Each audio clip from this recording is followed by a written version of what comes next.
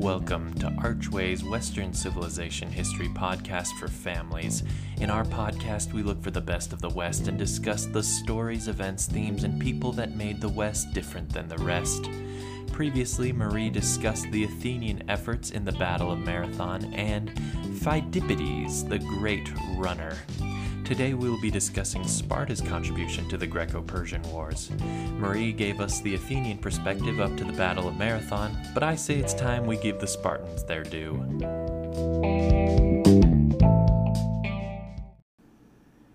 Before we get too deep into the war, it'll be helpful to cover some of the background of the Spartans. Sparta was a rival Greek city to Athens. Sparta was on a peninsula that was basically an island known as Peloponnesus in a land called Laconia. Like Athens, it was formidable in battle, wealthy, free, powerful, proud, and incorrigibly competitive. It was a regional leader with many allies and vassals, but in many ways the two cities couldn't be more different. Athens was an expansionist naval power, priding itself on its art and philosophy. Sparta was an isolationist land power, priding itself on its military prowess and strong community. Spartans were famous for their warrior upbringings and skill in battle, particularly in working as a unit. As one Spartan king declared, "One against one, they are as good as anyone in the world, but when they fight in a body, they are the best of all." Military education started young for Spartans. At age 7, all healthy males were enrolled in the compulsory state-sponsored public education system, the agoge. The agoge focused on the virtues of obedience, endurance, courage, and self-control. It taught combat and military strategy, but also reading and writing. Students even studied the poetry of great Spartan poets. In the agoge, the boys lived communally under austere conditions up until adulthood. They were subjected to continual physical competitions, given meager rations, and expected to become skilled at stealing food, among other survival skills. Even into their early adulthood, after getting married, they were still required to live with their brothers in the barracks instead of at home with their wives. Spartans had to sneak out in order to spend time with their women. When Spartan soldiers were sent out to war, Plutarch wrote that their mothers would send them with their shields and tell them, "With it or on it." This meaning, you either come home holding your shield victorious, or come home dead draped over your shield. Needless to say, Spartan mothers could be a bit brutal.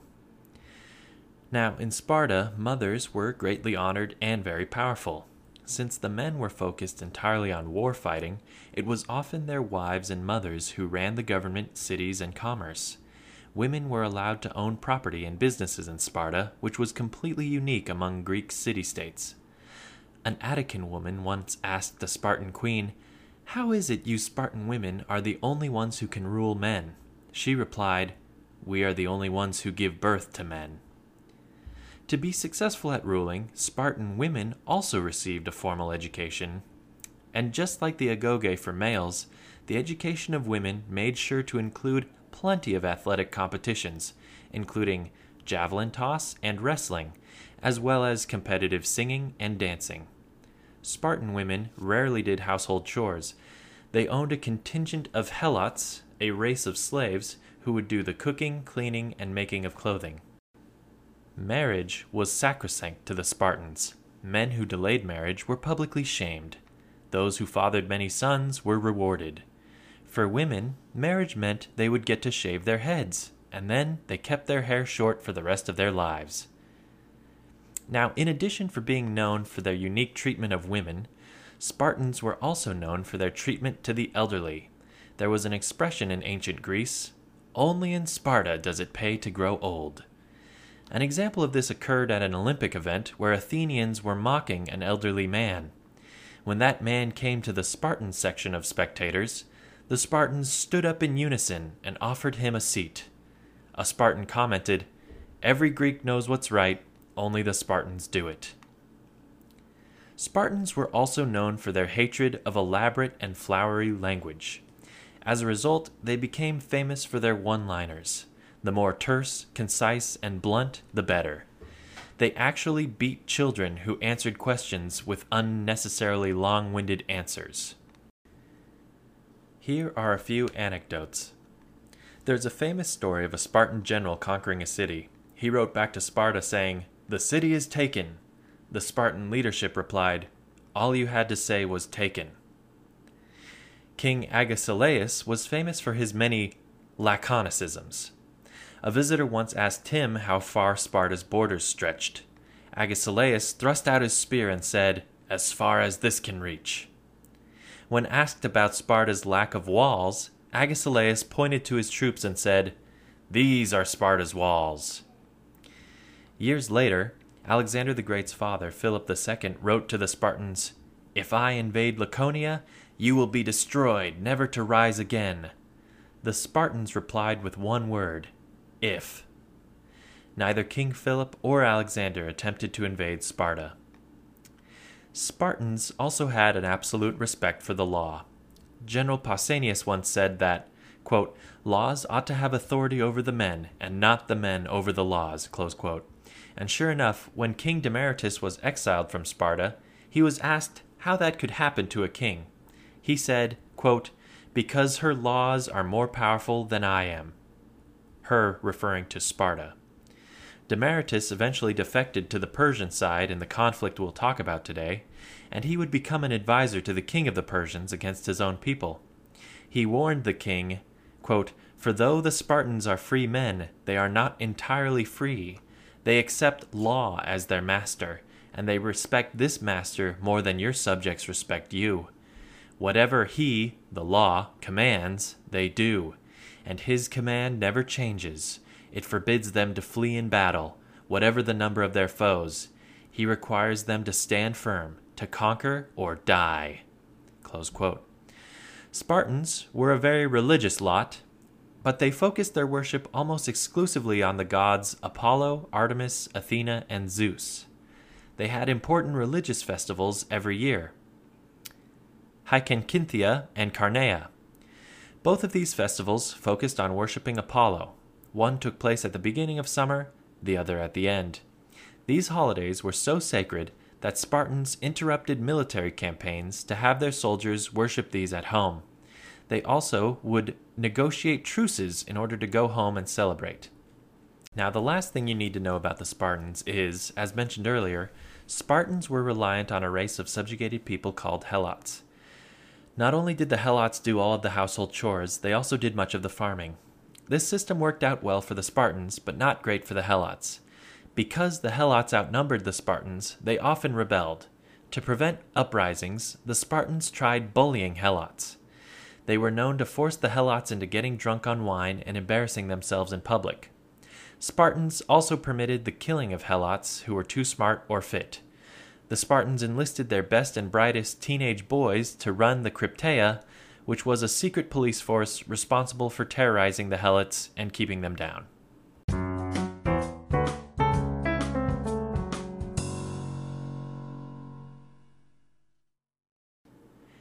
Now that you understand a bit about the Spartans, we can dive back into the story of the Greco-Persian War.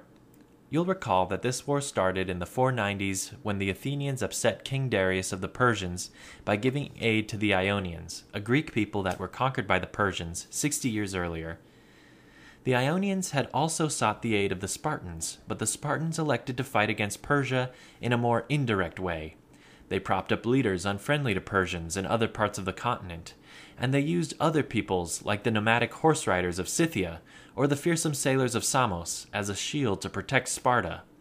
Sparta's main interest was in protecting Sparta, and these indirect methods ensured that the Persians would never muster the willpower to cross the Aegean Sea. But the Athenians drew the attention and ire of Persia, and King Darius had a personal vendetta against these Western Greeks. In 491 BC, Darius sent envoys to Sparta, telling them they were now required to submit to Persian rule by ceremoniously bringing forth a gift of earth and water. The Spartans could no longer play a backseat role in this conflict, and so they threw the envoys down a well and said, "Dig it out for yourselves." Now, Sparta had a target painted on its back, by the empire that contained 2/5 of the world's population and 1/2 of the world's resources, and the Persians were quickly becoming a sea power. The Athenians appealed to the Spartans to help stave off a Persian invasion of 90,000 men on the buffer island of Euboea, and the Spartans promptly answered their call, preparing a large force to assist. But they were delayed by two factors. One, the Persians played a dirty trick. They launched the invasion into Marathon during Carnea, so most of the Spartans had to stay home to worship. Second, Plato tells us that there was also a Helot revolt, which prevented Sparta's allies from helping at the Battle of Marathon. Despite these setbacks, Sparta managed to send 2,000 men to help at Marathon, but they came one day late. Fortunately, the Athenians had outmaneuvered the enemy, resulting in a major victory that set the Persians back a decade. Darius died 5 years later in 486 BC, but not before planning his revenge campaign. His son Xerxes was eager to carry out the revenge campaign, but he had some rebellions in Egypt and Babylonia to deal with first. The revenge tour finally commenced in 481, 10 years after the Battle of Marathon. In these 10 years, the Persians and Greeks had plenty of time to prepare for their next face-off. Xerxes assembled an army of 240,000 men, along with a navy of 1,200 triremes, warships, armed with blades, rams, and archers. These warships carried 36,000 marines, and innumerable galloys, big-bellied support ships, were full of supplies and horses to support the triremes and the land forces. Xerxes built a canal through Athos to move his navy, and he built a bridge of ships over the Hellespont to move his army. This bridge had to be a mile long to stretch over the Dardanelles, a historic strait near Troy. The strait held symbolic meaning as the boundary between Europe and Asia. The bridge ended up being very frustrating to maintain, and at one point a storm screwed the whole thing up, causing it to be rebuilt. Xerxes ordered the sea to be whipped in retribution. Meanwhile, the Greeks, on the other hand, used this time to formalize the alliance of Athens and its allies with the Peloponnesian League, Sparta, the hegemon, and its allies. This coalition would not have worked without the Spartans. This was because, at this point, no one trusted the Athenians. The Athenians had attacked most of the coalition members at one point or another, including Sparta. The Spartans, however, had no desire to expand and existed peacefully with its allies. Sparta didn't force its allies to pay tribute either, unlike Athens. And so, the League decided to put Sparta in charge, and that meant that the navy of 271 triremes, 127 of which Athens had recently built, were under Sparta's control. Despite this great union, most other Greeks went for the Persian cause or didn't help at all. Only a minority decided to resist. Samos, Macedon, Thessaly, Thebes, Argos, Larissa, and Iolia were all on Team Persia. And as I mentioned earlier, exiled Spartan king Demaratus also defected to the Persians. In 481 BC, the Persians began their attack. They marched down from Macedon and headed south towards Athens. By 480 BC, they arrived at what they thought was the only pass capable of fitting their army, a 40-foot wide gap known as Thermopylae, or the Hot Gates in English. In myth, Thermopylae was known as one of the gates to Hades. Because of its strategic location, it had been and would be the site of many battles. The Greek coalition forces, under the direction of Spartan king Leonidas, planned to block the Persian land forces here before they could get to Athens. Meanwhile, the Spartan Eurybates commanded the Athenian navy, blocking the Persians at Artesimium from landing any of their marines, thus preventing Leonidas's men from being flanked. Knowing that the Spartans planned to block this pass, the Persians launched their assault on Carnea again. And it was also the Olympic Games that week too. So most of the Spartan forces were locked up, staying at home, celebrating the festivals. Nevertheless, King Leonidas kept his word and remained at the pass with his royal guard of 300 men. Leonidas also led the Greek coalition land force of around 7,000 additional men. These Greeks faced frightful odds.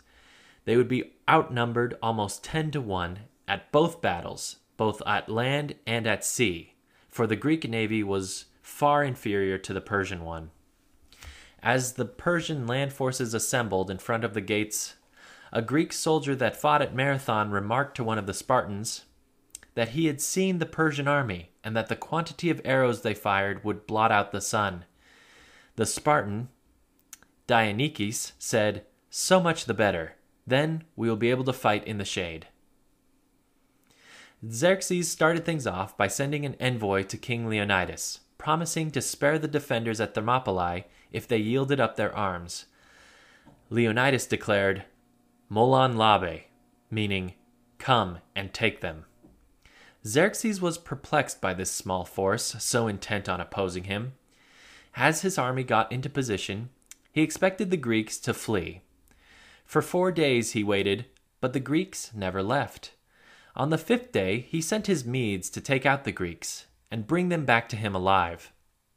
The Medes fought all of that day, but the Medes with their shorter spears could not gain an inch over the Greek forces. Many of them died until they were eventually driven off. The Greeks remained unmovable. The next day, Xerxes sent his Persian men that he called his immortals to eliminate the Greeks, thinking that surely these men would clear up the pass handily. The immortals fought all that day until they had sustained such heavy casualties that they were driven off as well. Xerxes consoled himself thinking that at least the immortals must have killed and wounded most of the Greeks, but to his horror, this was not the case. The Greeks still stood strong, holding their position at the hot gates. Xerxes had no idea what to do. Whoever he sent would be destroyed, and the Greeks would always remain unmoving. Finally, a treacherous local Greek from the area named Ephialtes offered to lead the Persians on a secret mountain path known only to locals. Part of the Persian army went with Ephialtes, clambering up the path. When the Greek coalition forces at Thermopylae heard that an army of Persians was moving around them to encircle and entrap them, many of them panicked. Seeing their fear, Leonidas sent the 7,000 men of the allied forces back to their home cities, while he and his 300 guards offered to remain to defend the pass and delay the Persians. Most of the Greek forces agreed to this, but a few hundred Thespians, led by Thermopylae, remained with their Spartan brothers willingly, and a few hundred more Thebans were also ordered to remain. This brought the number of Greeks to about 1,000. Now, I didn't mention earlier, but Leonidas's 300 men were very special. Not necessarily because they were the most elite Spartans, even though most of them certainly were. No, they were special because each of them had fathered at least one son. While the other Greek coalition forces simply wanted to survive and defend the pass, the Spartans wanted to die meaningful yet glorious deaths to inspire their sons, the next generation of Spartan warriors. And so in many respects, it made sense to send the others home, except the Thespians, of course. Herodotus wrote, quote, "For knowing the death which was about to come upon them by reason of those who were going round the mountain, they displayed upon the barbarians all the strength which they had, to its greatest extent, disregarding danger and acting as if possessed by a spirit of recklessness." Close quote. Truly, without the others there holding them back, the Spartans were free to engage in a dangerous and deadly tactic. They had the Thespians and Thebans act as a rear guard to keep the Persians around the mountain busy. Meanwhile, the Spartans would take on the main Persian force, planning to transit through the hot gates. The Spartans withdrew from the narrowest point of the passage into a much larger area. Instead of a tight formation, they formed into a long line. This caused Xerxes to feel comfortable in committing more forces, luring many more combatants into the fray. There was also now enough room in the passage to deploy the Persian officers, who would use whips to make sure their men did not retreat this time. This was all according to the Spartan plan. The Persians lost an estimated 20,000 men that day, including 2 sons of Darius, before the Persian pincer broke through the rear guard and began slaughtering the 300 Spartans. As things began to go south, The Spartan spears began to splinter, and the men drew their swords. Fighting an enemy on both sides, Leonidas needed one of his men to be a messenger to bring the news of their impending defeat back to Sparta. The first 2 Spartans he asked refused, preferring to die in the field with Leonidas. The third person Leonidas asked replied, "But sire, if I stay, then the news will be better."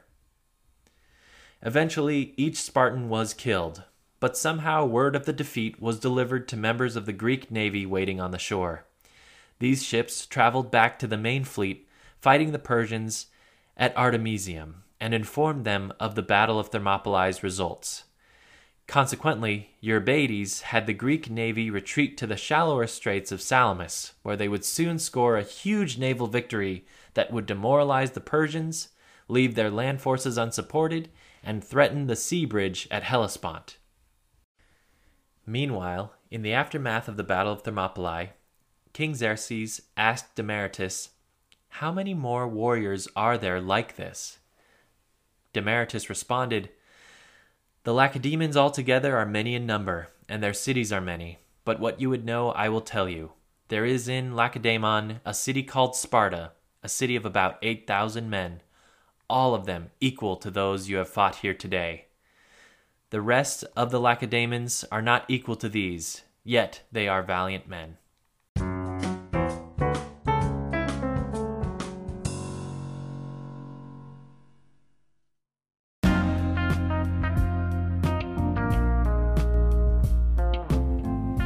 And I can think of no better place to end this podcast there with those ominous words of that disgraced Spartan king Demaratus. What will Xerxes do next? How will the Greeks survive? Will the tenuous Athenian and Spartan alliance endure? Well, you'll have to tune in next time. We covered a lot of ground today. We talked about how Spartan education, agoge, and their warrior culture functioned. We talked about their rivalry with Athens, their leadership over the league, the aftermath of the Battle of Marathon, and finally, we covered the glorious battle at Thermopylae. I felt it was important to cover this topic today because there is much to be learned from the dichotomy between the Athenians and the Spartans. I think it's interesting how their cultures and heroes clashed and collaborated.